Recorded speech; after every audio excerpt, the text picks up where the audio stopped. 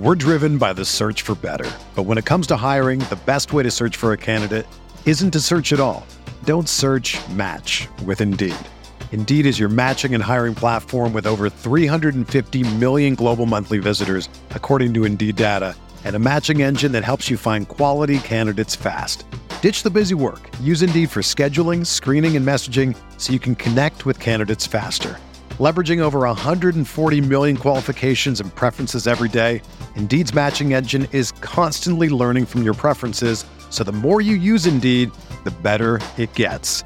Join more than 3.5 million businesses worldwide that use Indeed to hire great talent fast. And listeners of this show will get a $75 sponsored job credit to get your jobs more visibility at Indeed.com/Blue Wire. Just go to Indeed.com/Blue Wire right now and support our show by saying that you heard about Indeed on this podcast. That's Indeed.com/Blue Wire. Terms and conditions apply. Need to hire? You need Indeed. We're reviewing Week 14 and talking year-to-date rushing and target leaders on RotoViz Radio. What's up, RotoViz?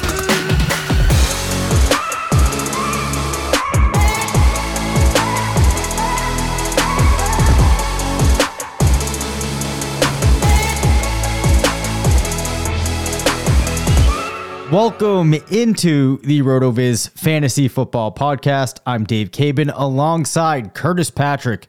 We are two of the owners here at RotoViz, ready to review some Week 14 results as we keep our eyes here keenly peeled on the New England Patriots Arizona Cardinals Monday Night Football matchup. Curtis, how are you doing? Man, I mean, I'm like just biting my nail, sitting on the edge of my seat over here. You know, Kyler's out of this game. You know, we need basically like 17 points from Hollywood, and we're gonna ship our main event league and add to the stack before the big tournament starts next week. So yeah, I'm like my mind's divided. I want to talk about this Week 14 stuff, but the fantasy manager in me just cares about this team. And so we can do some regular check-ins as we're recording. Of course, by the time this drops, it's probably not going to be all that interesting for people to hear this back and forth from us about Hollywood, because we're not going to be recording for the duration of the game. It's going to be a big old, I wonder what happened scenario. So, man, Week 14 was so interesting.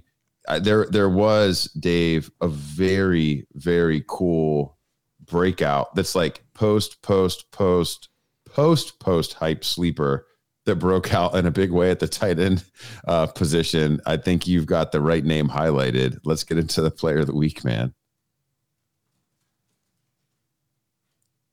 As we look for the drop. Here we go. There it is. All right, there we go. So in fairness to myself, in addition to this being an important game for us as far as Hollywood goes too, this is also a Patriots game too. So it's like, there's a lot of my focus is on what's being played and on, in the background. But I like how we dropped the player of the week drop and then just went right back to talking about our fantasy team. Yeah. All right. So player of the week this week, name that we have not talked about too much this year, but Evan Ingram of the Jacksonville Jaguars. Curtis, he saw 15 targets, 11 receptions. That matches Justin Jefferson's line. Justin Jefferson also saw 15 targets, 11 receptions, 162 yards for Evan Ingram, 2 touchdowns, and 39.2 PPR. Also notable that Trevor Lawrence was the overall QB1 this week. A game that had to feel good out there for Jaguars fans. And Evan Ingram, again, 2 touchdowns, 11 receptions, over 160 yards. Yeah, man. I mean, don't look now, but that is going to end up being the 7th tight end 1 week for Evan Ingram this season. I mean, he's going to end up as a middling. He's going to end up as a middling tight end 1 on the strength of that performance at the end of the year. I think, it's just, he scored, that many fantasy points. And actually, for all of the attention that Ingram has gotten since his rookie season, when on a per game basis, he was a tight end 1, he's actually never finished a season as a tight end 1 in total scoring. So that would be an achievement for him in year 5. And hey, I mean, with an ascending quarterback and Trevor Lawrence, and you got Christian Kirk down there, and Doug Peterson, quarterback whisperer, offense unlocker. I mean, hey, maybe Ingram's going to have a little bit of a second chance at his NFL career here, and build something special as he enters his mid to late 20s. Yeah, well, this is a pretty interesting one. Because we've seen Ingram at points, especially in that rookie season, have some flashes, and we'd like to think that now with this newfound situation there, maybe some of this can continue. So I think next year, heading into redraft drafts, he's going to be one of those players that hopefully doesn't creep up too much, because he could be a useful player. Next season. I see you kind of moving your head there, not sure where you're going with that. Trying to drum up some conversation about him here, but maybe we can take a 3-minute walk through, a dynasty lens. Well, I mean, I think if he closes the year hot, that's the thing. Like, it just doesn't, people are so desperate for there to be another guy at the position. If he just closes hot, to end the month, like let's say he averages 5 or 6 receptions, per game the rest of the way, and has another 15-point game or 2 in PPR settings. Like, it wouldn't take that much at his age, tied to the young quarterback, tied to a head coach who's had a tight end friendly system, really for the duration of his coaching career. Like, I could see Ingram rising all the way back up to where like Dalton Schultz was being drafted this season. That'd be pretty wild. Yeah. It just wouldn't take much, man. It just especially in tight end premium dynasty formats, people are, they're desperate to not, take an L in the head to head at tight end every single week. So yeah, it's pretty cool to monitor. And the Jaguars are a pretty interesting team. I mean, ETN didn't really do much this weekend, and, the offense was, still super dynamic. So they've got some interesting pieces, some guys that can really, add from a yak perspective. And, they're on the verge of becoming a pretty exciting, explosive offense. So it's a great pull for play of the week. And man, Ingram, I hadn't really been starting him because, most of the dynasty squads where I've got him, he's blocked by a better tight end. But because of injuries and buys, I was in a situation where I was actually forced to start him in 3 different dynasty leagues, 2 of which were in kind of like playoff clinching mode. And one of which, my opponent needed to beat me for him to get in. Yep. So it's just brutal sledding out there, man. If you face, if you're looking at that matchup, in the last week before the playoffs, and you're staring at Evan Ingram on the other side, you're not thinking he's going to be, the poison to your chances. So pretty cool, man. Who do we have for a snoozer? This one pains me to mention here. As this player is one of my personal favorites, but he's now had 2 rough weeks back to back. And when you look into the way his season has flowed, kind of an interesting thing to see. So it is Jaylen Waddle in what was a really odd game last night. Rough game, I felt like, for Miami. Jaylen Waddle finishes with just 4 targets, only 1 reception, 4 targets, 2 receptions, just 31 yards, and a meager 5.1 PPR points in a week where teams were looking to get into the playoffs. This was surely a disappointment. Of course, we're also coming off of a 1.9 performance just a week ago. And his last really good game, Curtis, came in week 9, where he was a wide receiver 1 with 19.5 points against the Bears. The most interesting thing that you can find here when you look at Waddle this season is he has just 1 wide receiver 2 week. He's had, of course, a 40-point performance, which was in week 2, where he exploded against Baltimore. Other than that, he's had 3 other wide receiver 1 games, but there really hasn't been a lot of in between. So heading into this week, he was wide receiver 13 in PPR per game, but that average definitely helped by a handful of very large games. So disappointing week for Waddle. I think disappointing week for Tua and the Dolphins in general. I mean, even Tyreek Hill had to get boosted by that kind of fluke play where he grabbed that fumble, ran it in, and right now I'm really wishing that we also got points for that yardage. Yeah, man, it's kind of reminding me of back in his prime, Deshaun Jackson, right? It's like, but I'd want him in best ball. It's kind of, Waddle's going to be, I think, kind of in that category next year. It's very clear that, Tyreek Hill is the engine of the Dolphins offense. And, until he shows some sort of decline, I mean, it's going to take a minute until Waddle steps in and takes over as the alpha there. 'Cause, I mean, Tyreek Hill still looks brilliant, man. Like he's at the top of his game. He's like Cooper Kupp plus the juice out there. And it's going to be a minute. So Waddle's going to have those weeks where he wins it for you. But I mean, geez, I think what did he end up with PPR? Did he have 5 points last night? 5 points, 5.1. Yeah. That's his 4th game this year with under 6 PPR. I mean, that's just not what you're expecting. I mean, for a player that was getting drafted where he was getting drafted, you're expecting like, hey, he's at least going to like fall into 9 or 10 PPR on his off weeks, right? Like he's going to have a 5 for 50, that type of stuff. And it's just when you get less than 6 out of the player you drafted as your wide receiver 1, probably, or wide receiver 2, if you if you draft a structure like we promote, I mean, that's just not enough. It's just not enough. So that is a tough one. It's a tough spot for him to snooze when all of it's on the line in week 14. Yes, it definitely was. However, we have some other notes that we'd like to get to, but I wonder if we should start with maybe the biggest news that we've seen all year. T.Y. Hilton headed to Dallas. Yeah, man. They flirted with OBJ for 3 weeks, 4 weeks, 6 weeks, and then they signed T.Y. So, I think we can move on. I think Let's do enough. I think that's enough, man. There are a couple things I want to check in on. Seamus Carr has been doing a pretty cool article on Sunday nights. And, just kind of talking about what's going on throughout the season, just, really zooming out. What are the stories?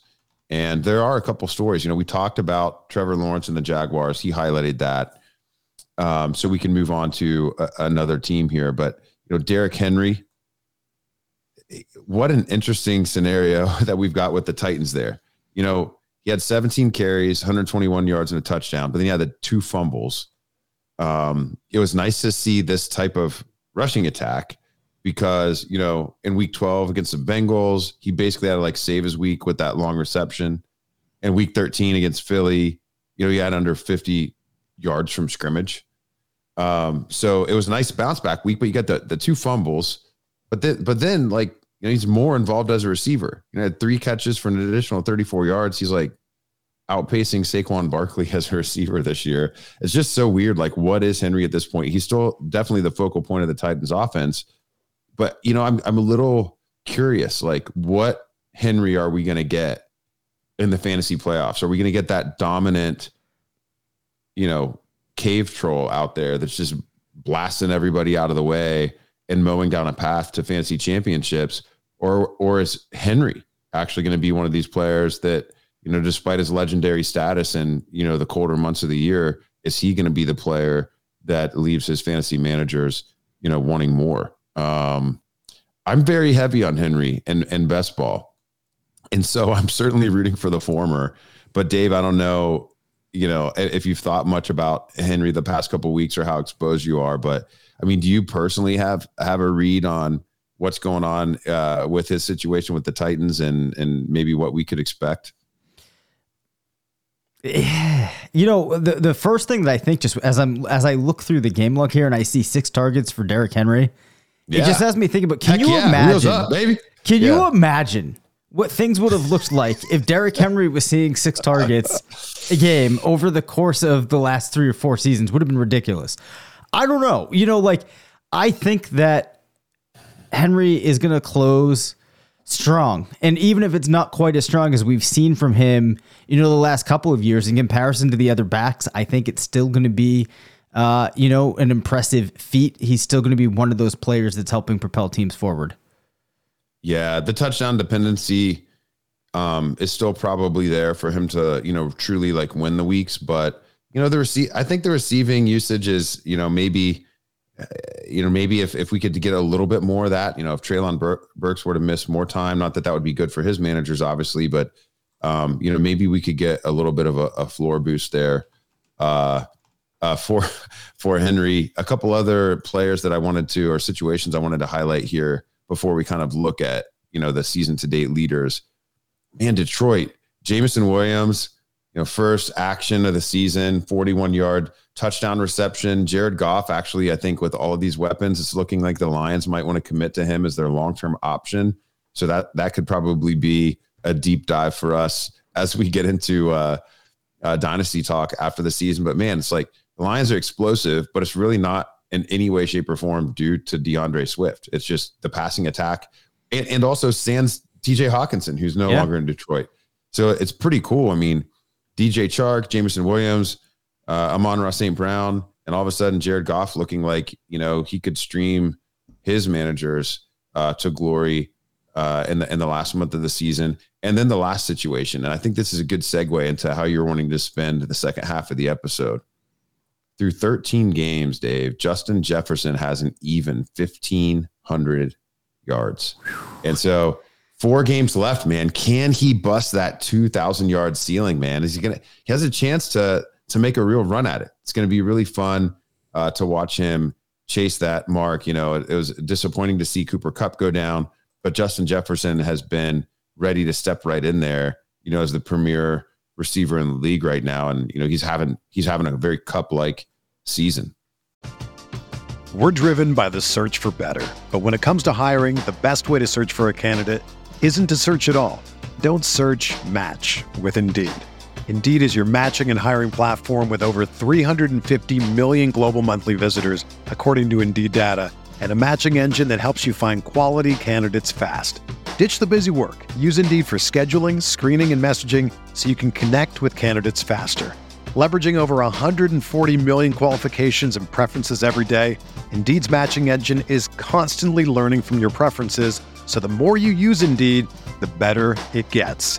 Join more than 3.5 million businesses worldwide that use Indeed to hire great talent fast. And listeners of this show will get a $75 sponsored job credit to get your jobs more visibility at Indeed.com/Blue Wire. Just go to Indeed.com/Blue Wire right now and support our show by saying that you heard about Indeed on this podcast. That's Indeed.com/Blue Wire.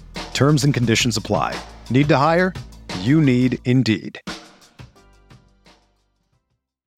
When you need mealtime inspiration, it's worth shopping Kroger, where you'll find over 30,000 mouth-watering choices that excite your inner foodie. And no matter what tasty choice you make, you'll enjoy our everyday low prices, plus extra ways to save, like digital coupons worth over $600 each week. You can also save up to $1 off per gallon at the pump with fuel points. More savings and more inspiring flavors make shopping Kroger worth it every time. Kroger, fresh for everyone. Fuel restrictions apply.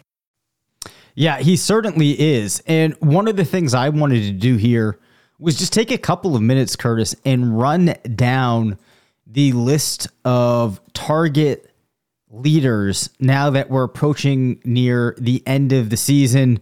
You know, we spend so much time building up to the year to focus on the players that are going to get that volume. And there really are a couple of wide receivers and one tight end here that stand out. But I mean, Justin Jefferson at 142 targets, Devontae Adams at 142, Tyreek Hill at 139, Stephon Diggs at 133. Then we see a bit of a drop-off You have Travis Kelce at 117, tied with CeeDee Lamb at 117. And of course, an interesting name here, Deontay Johnson at 113, finishing inside the top 8. And I mean, has also lost 113 yards after the catch point. it's crazy. Nobody runs backwards better. Yeah, seriously. So this is one of those interesting ones where you have a player getting the volume like we've talked about, just managed to be so inefficient. But what you were talking about earlier with Detroit is kind of where I wanted to go, because what's exciting to me is if you start to look at this list, we see some younger names emerging, and we're already seeing some guys that are just rookies filling in here or finishing inside the top 15. And we're starting to get a picture of who that next group of really elite, exciting wide receivers are going to be. I'm going to finish reading down the list, then we can talk about some of these names. So you have, after Johnson, DK Metcalf at 110, Amon-Ra St. Brown at 109, Amari Cooper 109, Chris Godwin 108, Michael Pittman 107, Christian Kirk 106, AJ Brown 102, Garrett Wilson 101, Tyler Lockett at 99, Cooper Kupp at 98, but followed by Terry McLaurin, then Chris Olave at 98, and then Mike Evans. So we see a couple of names here that are maybe not ones we would have been able to pencil in at the beginning of the year, and look to me like guys that we're going to be listing off for at least a couple of years. So Amon-Ra St. Brown, at this point, I think it's hard to deny what he's been able to do in his young career. He looks like a guy that we're going to be seeing in here year in and year out. Garrett Wilson, we liked coming into the year. Great to see him here, as well as Chris Olave. But Christian Kirk, I'm wondering, and we talked a little bit about Jacksonville already. Christian Kirk, a player a lot of people have been hoping could have somewhat of a breakout. It's been a great year for him. Do you think we can continue to see him finishing here, up high, not only on a list of targets, but if we're also looking at fantasy scoring? Yeah, I mean, there's nothing that really stands out as a big warning sign to me. It's not like he's been terribly efficient or, scored way more, touchdowns than, we would have expected. He's kind of doing it on volume and an ascending offense. He's 10th at the position in targets this year, 12th in receptions, 14th in receiving yards. I mean, he is 5th at the position in total touchdowns, but he only has 11.7 points, fantasy points over expectation. So it's not like we would expect him to come crashing back down to earth. He's getting enough of the types of looks that he's been getting to deliver, just slightly better than expected performance. He's wide receiver 40 in fantasy points over expectation. And that's also kind of in line with what he's been throughout his career. He had the fallback is, sophomore year, but he's been top 60 at the position every year with positive fantasy efficiency every year, except year 2 in the league. And he's actually 9th at the position, last year. And so, he's been generally efficient, but not irresponsibly efficient, I guess. And with Trevor Lawrence really looking like he's ascending, sure. I think the danger with Kirk from like a dynasty perspective is he's already in, prime age. He's really, I don't think he's ever going to get to a point of having next level value. I think a way to think about a player like this is maybe like Doug Baldwin. Doug Baldwin was a player that was always more valuable to the roster he was on and that manager than he ever was in trade value. And so if you have Christian Kirk, you're probably really happy, but I just don't think he's going to command the value. And I also don't think he's going to command the value in startups. He's probably going to be a great startup value, but he's not going to be really a player that makes sense to move. I would rather just, hold on to him, especially in the context of the offense that he's in. Yeah, for sure. So it's cool to see some of these names here. I'm just going to continue going down the list. I think one that might surprise people, and this was in just 12 games, Zay Jones for the Jaguars with 98 targets. I'm not sure that I have much analysis to continue with there, but it's just interesting to see that from Zay. Yeah, man. And it goes to show you, man, when an offense is on the rise, kind of lifts everybody up. And there's There's been games where Zay Jones has popped. And, you know, we've obviously also seen some games where Travis Etienne and Evan Ingram have popped. You know, Kirk has kind of been the constant there. You know, Jones isn't going to command any extra value, I think, in Dynasty or whatever. But, you know, people who draft him in the 17th round of best ball leagues are pretty happy, you know, with, I think, 320+ PPR performances on the year. And as a result, you know, he'll probably creep up, you know, into the earlier teen rounds, I think, in best ball drafts next year, you know, if this is the situation that he stays in.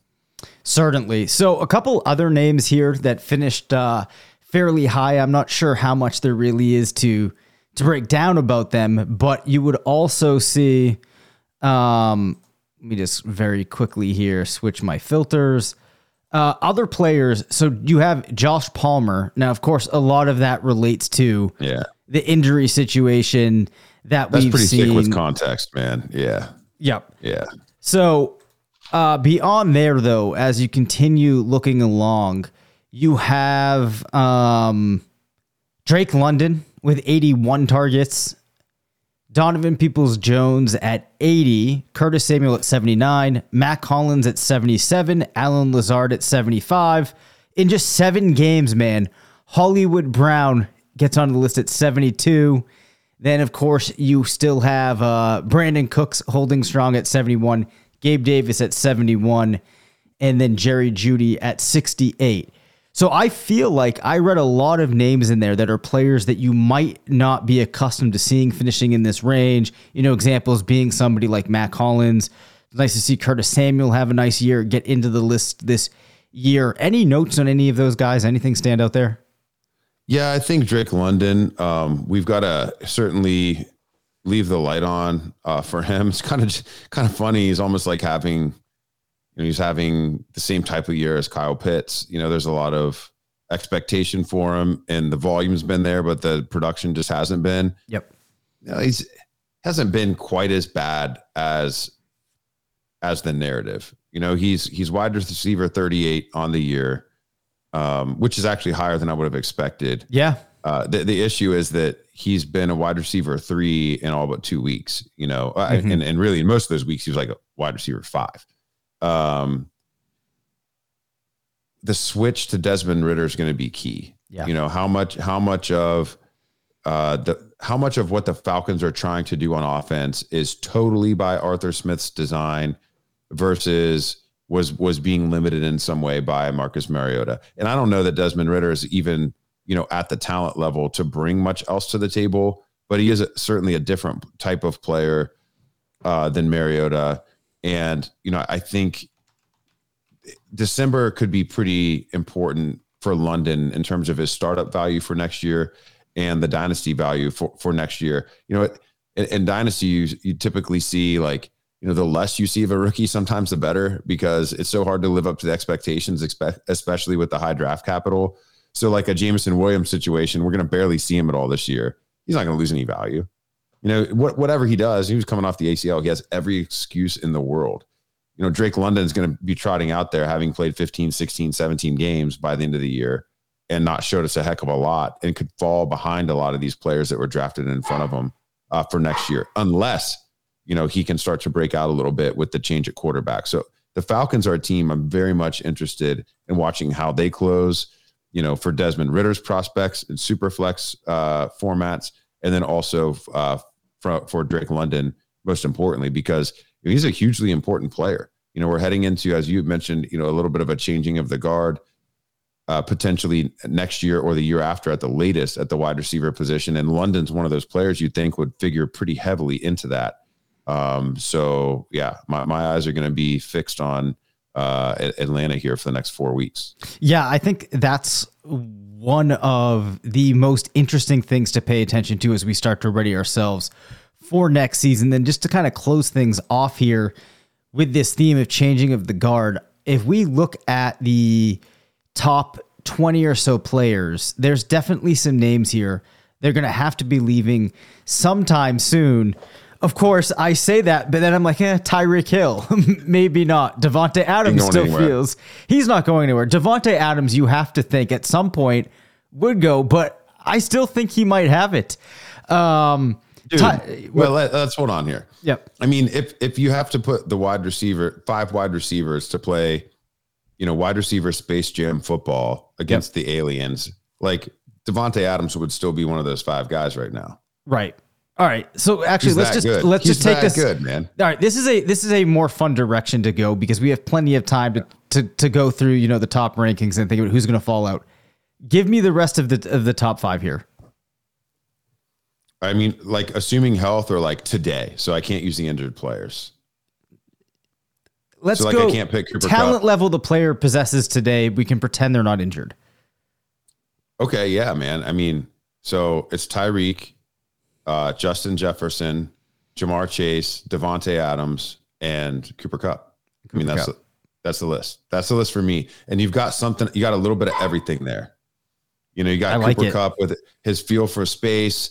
He's still, incredibly effective from a yak perspective. Jamar Chase with his explosiveness and his ability to take anything to the house. Tyreek also in that category, but somehow in a different way. Like, they score similarly at times, but when you watch them, like they're not the same at all. They both are a little bit, more muscular in stature and a little bit maybe more bursty than some of the other players. But man, those 2 guys are exciting.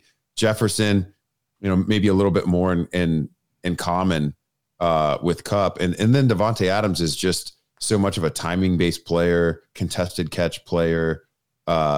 He can play bully ball, but he can also finesse it on the sidelines, man. There's some players that you're leaving out, but I feel pretty confident with that 5. I mean, they rolled right off my tongue. Is there anybody that you would force in there in a 5 wide situation? I don't think so. I think that Stephon Diggs would probably like to have a word with you.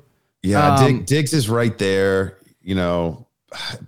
Yeah, he's right there. So if you told me that I couldn't have Kupp because he's hurt, yep. I think Diggs would be, right there, probably on the cut line. Right. I actually like that list though. I'm not really sure that there's any other player I would introduce into this AJ mix. Brown. There's other I was going to say maybe you could make a case for DK players. Metcalf just because if you have that other group of 4 and then they got to go to try to guard a specimen like Metcalf, but I think I would stick with the 5 you have. Metcalf would be like the hype man. Like I'm going to make sure that his hair's dyed pink and he's the one that you send out. He's the one you send out first to be physically imposing. Yep. And then to get them worried, like, what are we getting into? But then, he doesn't actually play. Right. All right. So I think that's a great note to close. We should do many of these episodes in the off season. We should. Yeah. So anyways, tomorrow will be a important episode as we go through the GLSP projections, gearing everybody up for what's likely the first round of their playoffs, starting to make sense of the matchups and what is to come. So definitely tune in for that. Curtis, looks like you have a thought. Yeah. Also in March, be sure to catch our episode 5 quarterbacks to play Settlers of Catan with. Thank you for listening to the RotoViz Fantasy Football Show. Send us questions at rvffshow@gmail.com. Follow us on Twitter at DaveCabinFF and at CPatrickNFL. Leave us a voicemail at 978-615-9214 and make sure to rate, review, and subscribe.